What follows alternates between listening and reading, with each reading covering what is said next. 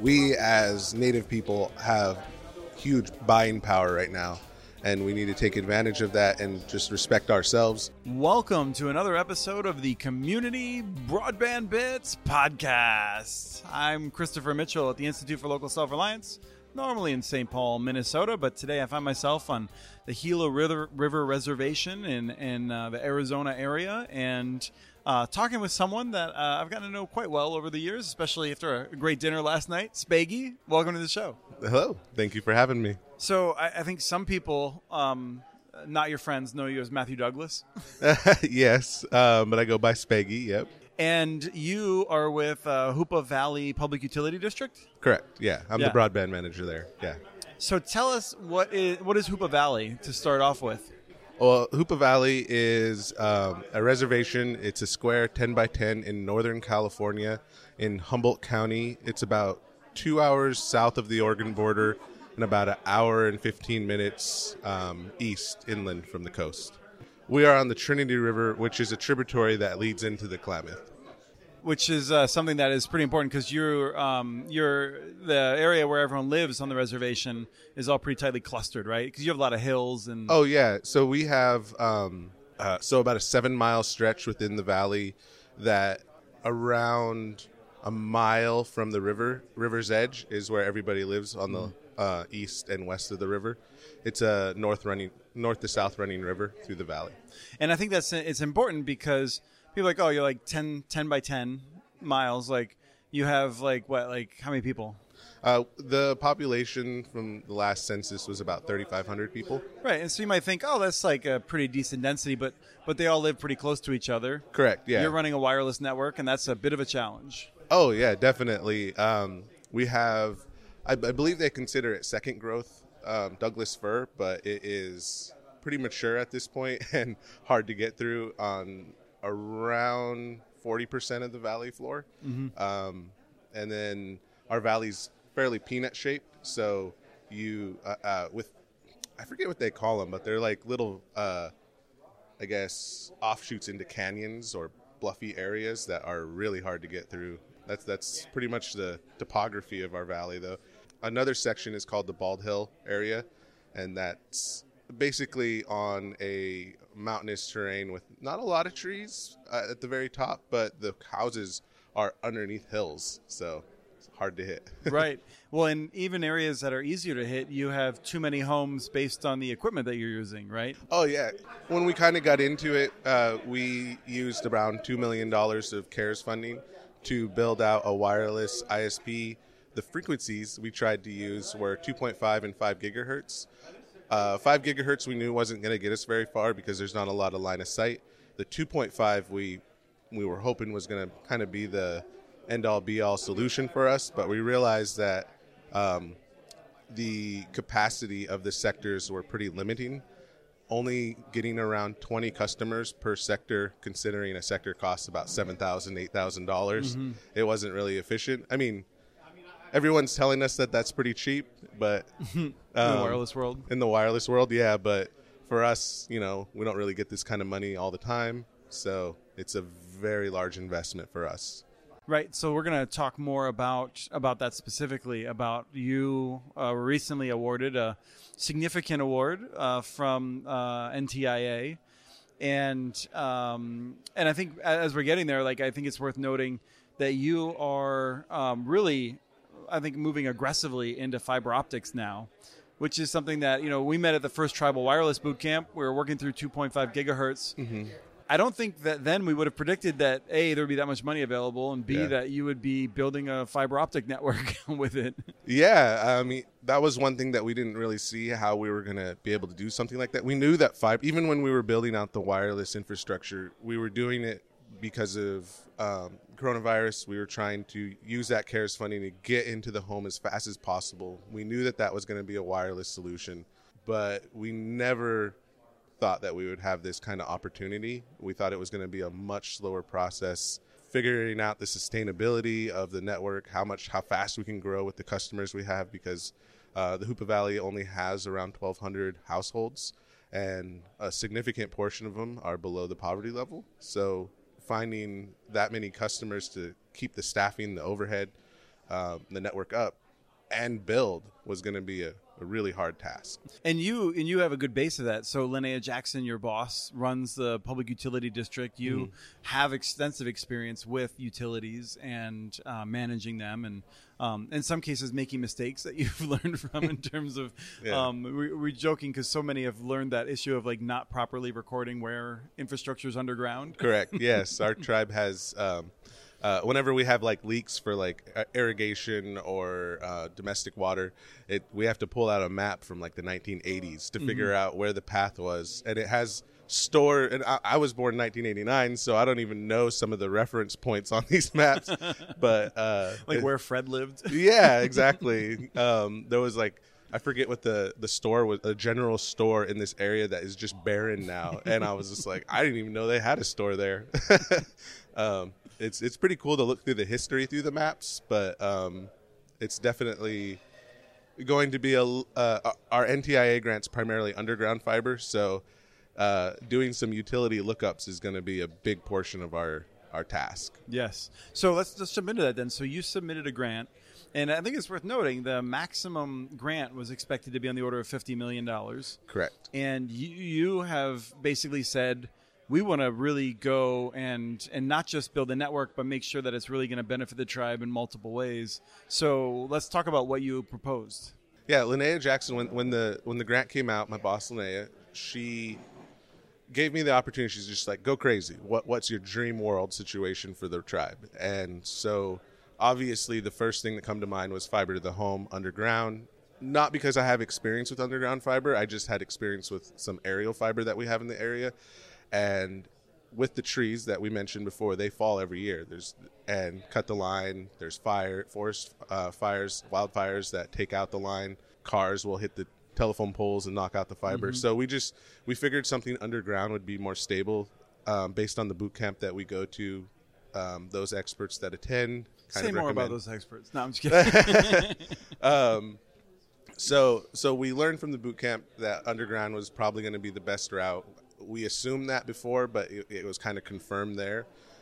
So that was what we consider like the main project of the grant application. Fiber underground. Initially, when we applied for the grant, we were trying to get some middle mile fiber to a regional build called Klamath River Rural Broadband Initiative, Kirby, which is going to be bringing, I think, a 10 gig circuit past the Yurok Reservation's town called Witchpeck. And we were going to interface with that POP location there. And that's a project that I think is worth noting because I know that Jessica Engel has been frustrated. It likes to point out has been going on for 9 years now and is struggling in permitting hell and all kinds of other challenges. I don't know what went on with the project. I just know that was what we felt as the Hoopa tribe was that we missed out because they initially came to us for that project so that we can be a part of it. And it felt like at least broadband in the past, we just kept missing out. And there was another opportunity to our south for the middle mile that we were trying to achieve called the Digital 299. It's a state highway, California State Highway 299. It goes from Arcata, California, which is meets into Highway 101, and then it goes east towards I-5 in Redding, California, and ultimately ends at a data center in Cottonwood. And there was a company called Inyo Networks that had proposed that they wanted to route that line off of 299 and go through the tribal reservation and then go out. And we're like, terabits of internet was going to be on this line. And there was just the environmental wing of our tribe was like, no, you're not going to do that. We have protected plants. Before we had an engineering plan in place, like what the method of installation or the route was going to actually be. And so, he had a very good reason to be like managing risk. And he was like, this is going to take, I got to get through this. I can't like risk my project. So he rerouted the project to stay on 299. So in my mind, I felt we missed out again. And then we realized that the California Public Utilities Commission kind of had our back through Karen Eckersley. And Inyo eventually dropped the project. A company, I can't remember the actual company. Like everybody just mentions Google and Facebook as two of the main funders to continue that project on. And Vero Networks was the contractor to build it. Karen is writing into, I forget what the legal document is, but in order for the permitting to happen, to give us a 2-strand IRU from Arcata all the way to Cottonwood to the data center. So in our NTA ask, a long way to get back to what our request was for the regional builds, was to build a middle mile project to the north to Kirby and a middle mile project south to the 299 build. Digital 299 build. And when we applied for it, in the curing process for NTIA, they said it was redundant and we couldn't apply for both. We had to pick one, north or south. Well, me managing risk, the Kirby project being 9 years in, I don't know how long it's going to be to actually complete it. We decided to not go after Kirby or the Digital 299 middle mile and build a communications tower on a location we call Jones Point. That would enable us to be proactive with our own funding, our own project, and control the situation. We may not be bringing in 10 gigabits or terabytes of internet, but it will sustain us until other regional builds are ready for us to interconnect with. So you have a wireless backhaul link. Correct. And with the goal of getting between 4 or 5 gigabytes into the valley to support the 1,200 homes with 25 by 3. And the middle mile, or the fiber to the home project, the electronics can do 10 gig to the home, but we're limited by that backhaul. You're doing SGS PON? XGS PON, yes. Yeah. That's the goal for now. So you're also doing a data center, though, aren't you? Correct. Because you're not busy enough? Yeah. Well, we were thinking about, okay, what was the best situation for the tribe, and we wanted to have data sovereignty and make sure that our data is ours, it's private to us, we own it. So we decided to go for a project that would build a modular data center with 20 server racks inside. Typically on the reservation, I'm sure this is similar on others, it's an afterthought where you're going to put your electronics at. So you often find them in retrofitted bathrooms or in closets with not the proper ventilation or dust mitigation. So we wanted to build a presence on the reservation that accounted for how the electronics should be housed, and that was one of the primary goals. And you're looking for things like physical security, so people can't like bust in. Correct. You're looking for like power that will never go out under any circumstance. Yeah, AB power systems, multiple HVAC systems, hot and cold aisles, proper fire suppression for electronics. Our goal is to have each rack with specific access code cards so that we know who opened the rack and who, if we have tenants, for example, like if a department wants to be in one rack and they want to secure it, they can lock down their rack. So then you were one of the earliest awards, not in the first wave, but maybe like the second wave. I don't know how to characterize it exactly based on the announcements, but yeah. But one of the ones I feel like we're very enthusiastic about. Yeah, I was super enthusiastic. It was the largest single grant that our tribe has ever received. I mean, that's what I've been told. I haven't went through the books to see, but right. I was told. You don't even remember the general store. What do you know? Yeah, exactly. But yeah, so I'm excited. I don't know. NTIA seemed pretty excited to also fund it. So. I mean, it's wonderful. We're planning on a tribal broadband boot camp hosted in Hoopa Valley in May by you. So yeah. We'll be bringing some people through to see how things are going there. I don't think there's going to be much in terms of groundbreaking, like actually building out the data center or building out the fiber. We were talking with NTIA. We know that the risk part, like what's going to make this project go for 9-10 years, and it's definitely getting that right-of-ways and easements, and which requires a cultural and environmental study to be done throughout 100 miles of fiber. I didn't mention that at the beginning, but it's about 100 miles to get this job done, and so that literally is touching every tract in like land tract in the reservation. And NTIA, even though we broke them out to projects, the data center, the tower, the fiber to the home, even within that you have fiber to the home segments that are sort of their own little mini projects. Yeah, they could be, yeah. But NTIA is viewing this as one project. And so until environmental is done on 100% of the tracks that are be touched, we cannot break ground on any one segment of this project, of the mini projects. So they both want you to hurry up and get going on it, but they also won't let you start on like a project in the north part of it if there's still environmental assessment going on in the south part of it. Correct. And I think that that's a misstep on NTIA's part. I mean, I'm not going to bad talk NTI because they're giving us $65 million. Right. But I think that it makes your life a little bit harder. Exactly. Yeah. And if you want to avoid the risk of supply chain and shortages that we think is going to happen due to the massive inflow into this sector, we need to get those items purchased as soon as we can. And pausing isn't really an option. Mm-hmm. So we're sitting here at the National Tribal Telecommunications Association. Yesterday, we had a number of presentations that you were like, man, I wish I had gotten that when I started. Yeah. You want to reflect on any of that a little bit? Just like things that you wish you had known, like resources that you now know are out there that would have made things easier? So some of the presentations that happened gave basic strategies to initiate like your thought process. And we didn't have that resource to us at the time. We definitely weren't considering partnering or giving up ownership of the infrastructure. We wanted to run this ISP ourselves, but that's not all tribes can take that route because they may only have 40 households to serve. Mm-hmm. And so that's not a sustainable model for that reservation. Our approach was we believe the 1,200 is enough customers to keep a small team on staff and sustain. And so looking at the PowerPoints, there were just business decisions, legal decisions, and overall strategy of network design.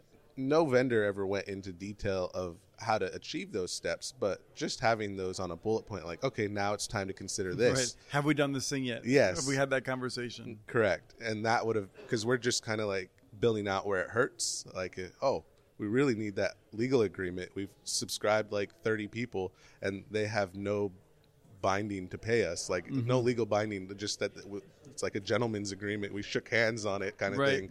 And they owe for like the installation, but we never developed a contract. So really, if they didn't pay it, we couldn't make sure that we were, I guess, paid out appropriately. I feel like you were also a little early in the 2.5 gigahertz space. We're using some equipment. And you developed some strategies, I think, in terms of you had a relationship with a vendor that got a bit rocky.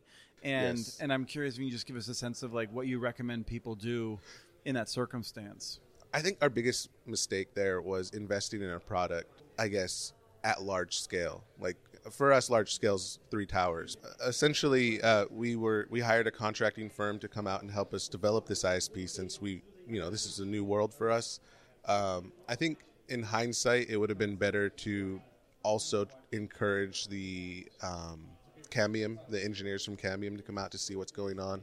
For example, right now we're doing some testing with Motorola, and from our lessons learned, we asked them to bring out a sector and just basically show us what their product can do. And their engineers came into Hoopa, they saw the trees, and they had more realistic expectations. They're like, we can't get into that area because given the density of those trees, because ideally you'd have LiDAR data on the topology of your area so that the predictive model could be more accurate.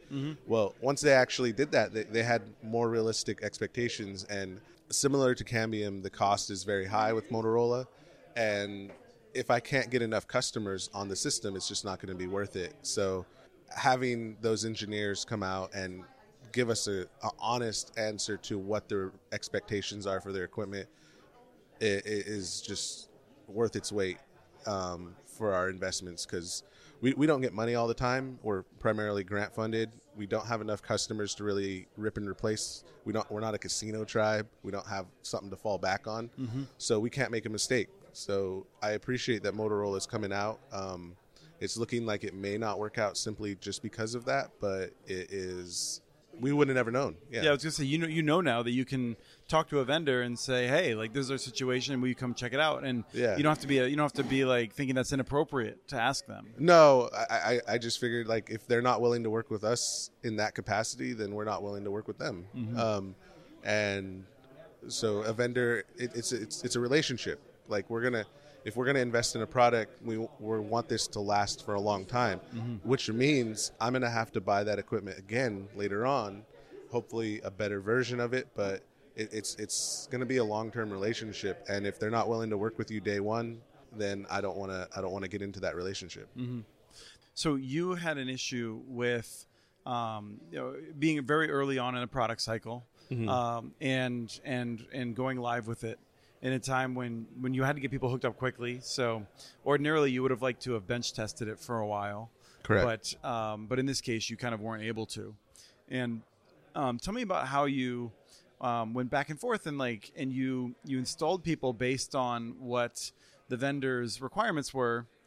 That didn't work out very well for some people. Yeah. When we first started up with Cambium, their engineers, because they didn't have the data, the engineers essentially said, there's this signal that you have to look at, RSRP. Keep it closer. The closer to zero, the better. If you the reading is in the negatives, so negative 120, keep it under that. And negative 80 would be an awesome signal. That would be like your perfect world scenario. So, but negative 120, you should still be able to get customers at the 25/3 speed, and it should be sufficient. Well, over time, as we installed about 30 customers, the data showed that was not actually a good number to be based off of. So the engineers called us and said, keep it below negative 115. We had already installed customers. Now we have to go to their houses and tell them we have to remove their service. And some of these customers do not have the option for cell phone service. They do not have the option for Starlink. This was their only hope. And I gave my word, my word that mm-hmm. I was able to serve them. Right, these are people that are thrilled when they got installed. Right? Oh, they thought it was the best thing, but then we kept getting calls like, hey, it keeps dropping. Hey, the signal's not strong enough for me to get, YouTube running or something. So, or my schoolwork, we actually did have quite a few Zoom concerns because in the LTE world, the uplink isn't really that fast. And with degraded signal, it's worse. And the issue of you having to uninstall people comes back to this technology is not one where everything is really super isolated from each other, right? So mm-hmm. you were telling me one bad apple basically can bring down multiple other clients. Correct. Yeah. So we don't have the luxury of actually leaving them on, because if we leave that one person on, the number of customers per sector that we can get in a system that it has all good apples is around 20. Mm-hmm. The investment again is about $7,000 to $8,000 for that sector. So 20 isn't a whole lot for us in order for us to kind of recoup that cost, but we're just going to have to do it because it's the only technology that can get in there. If we have a bad apple, just one bad apple, we can only serve around 12 customers. So now the numbers are almost cut in half. Right. And so it just totally doesn't make sense. So yes, we have to make this one family lose their service, but we can bring on 8 other families. Mm-hmm. And then you were able to collect all the data of the actually let's ask you to go through it. What data did you collect then to go back to the vendor to say, hey, this is the kind of the heartache and the visit, the monetary pain that's been caused even as we were following your directions. Yeah. So the data that we collected was we had a backlog of customers that wanted to sign up, but we weren't able to sign up because we were working out these bugs. I was able to show the revenue lost by not being able to sign these customers up. In the same light, the customers that we're going to have to take offline, I can show the revenue lost because you promised that this would actually work with these customers, and now here's the revenue lost on that. We also had maintenance and truck rolls in order to troubleshoot. We were trying to make these work. We were realigning, totally doing new installations for customers to try and get their dish in a better location based on new advice that we would get on a rolling basis. And over time, that advice, got us to some stable, but customers had to get dropped. Some were able to stay. But we took that financial kind of burden that we took on, and I think it was around $200,000 that we said we kind of suffered from. And Cambium turned around and gave us, once they came out with a new, what they call a SM or a CPE, subscriber module is what they call it. It had a higher gain, so we can shout from the tower, but they can only whisper from the home. This new dish allowed them to talk a little louder so that the connection was better established. But that was one step. It got us to keep some of the customers on that we thought we were going to have to get removed for the better of the network. But another thing that they did was just some licensing that they have for their software that they offer, and one of them that actually helped us out was for the BDC and the 477 reporting. Oh yeah, was their CN Heat application. Since we used 100% Cambium equipment, they had all our data there, and we definitely slept on that requirement because we did it the day of. You're not alone. But the data that we were able to pull from that software enabled us to get it through the finish line by, I think we finished at 6:30 p.m. that day. Yeah. Wow. But I think the larger message is often people, again, you can hold vendors to higher expectations, and Yes. you come with the data. A good vendor is going to respond and make you whole or try to make you whole as best they can. Oh, and definitely. So I'm new to this I guess, arena, if you will, and I've been told that it's been really hard. But I think with the money that's being pumped into just the native country in order to solve broadband issues, vendors, I think, are realizing that they're going to have to give a little bit more in order to get that investment paid off. Mm-hmm. We as native people have huge buying power right now, and we need to take advantage of that and just respect ourselves.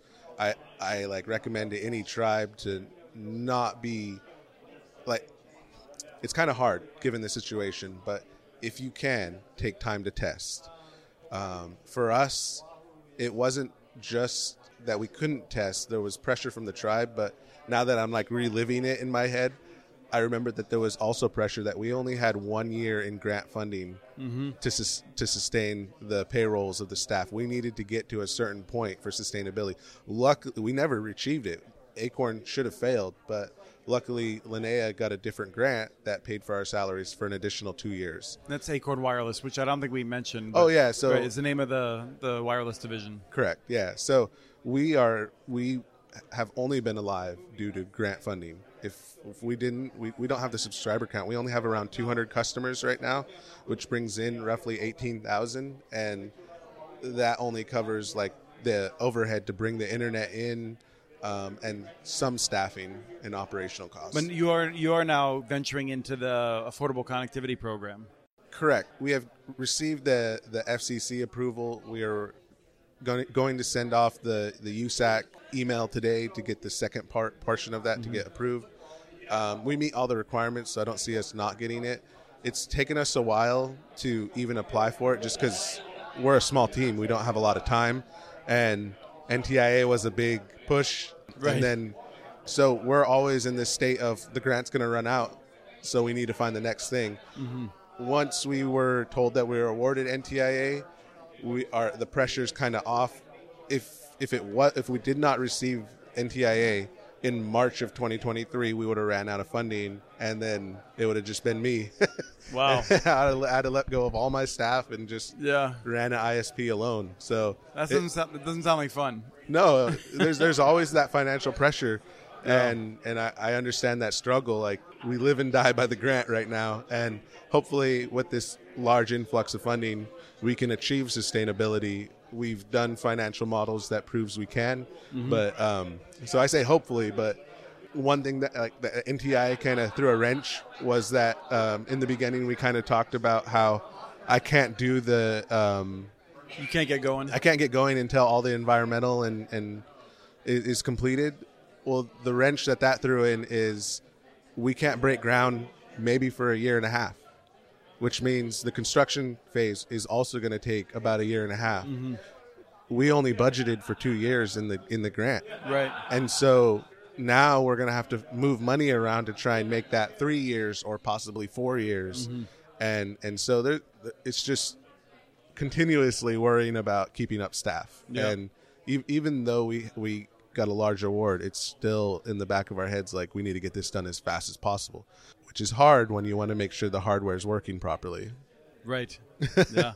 Well, I really appreciate this vision into what it really takes and what it's like on the ground. One thing I wanted to add about NTIA is essentially the infrastructure projects we mentioned. One thing that the Hoopa Valley Tribe is trying to do specifically the Public Utilities District is that we have a construction arm, and we want to get workforce training and development so that we can get skilled staff to maintain this system over time.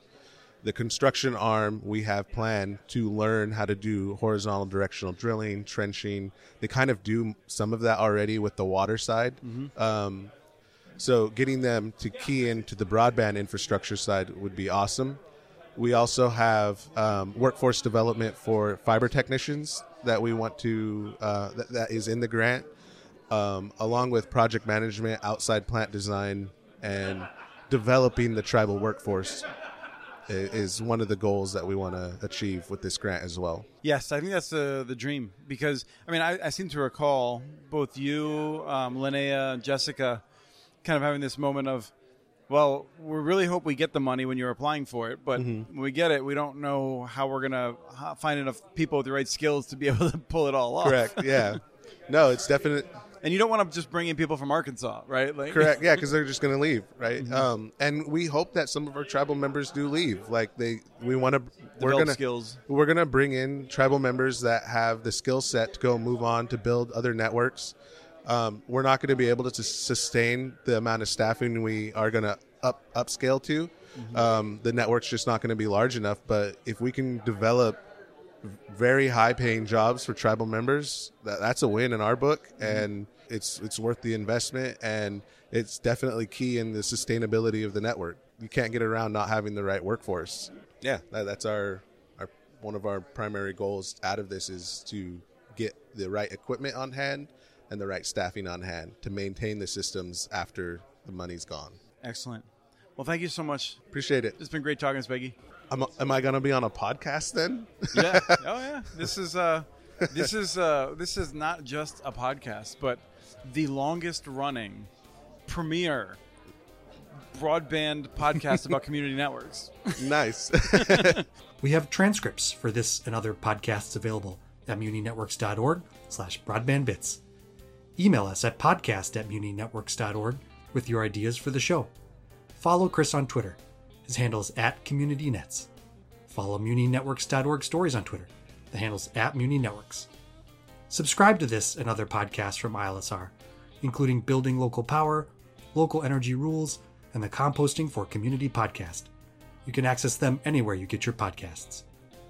You can catch the latest important research from all of our initiatives if you subscribe to our monthly newsletter at ilsr.org. While you're there, please take a moment to donate. Your support in any amount keeps us going. Thank you to Arnie Hughesby for the song Warm Duck Shuffle, licensed through Creative Commons. This was the Community Broadband Bits podcast. Thanks for listening.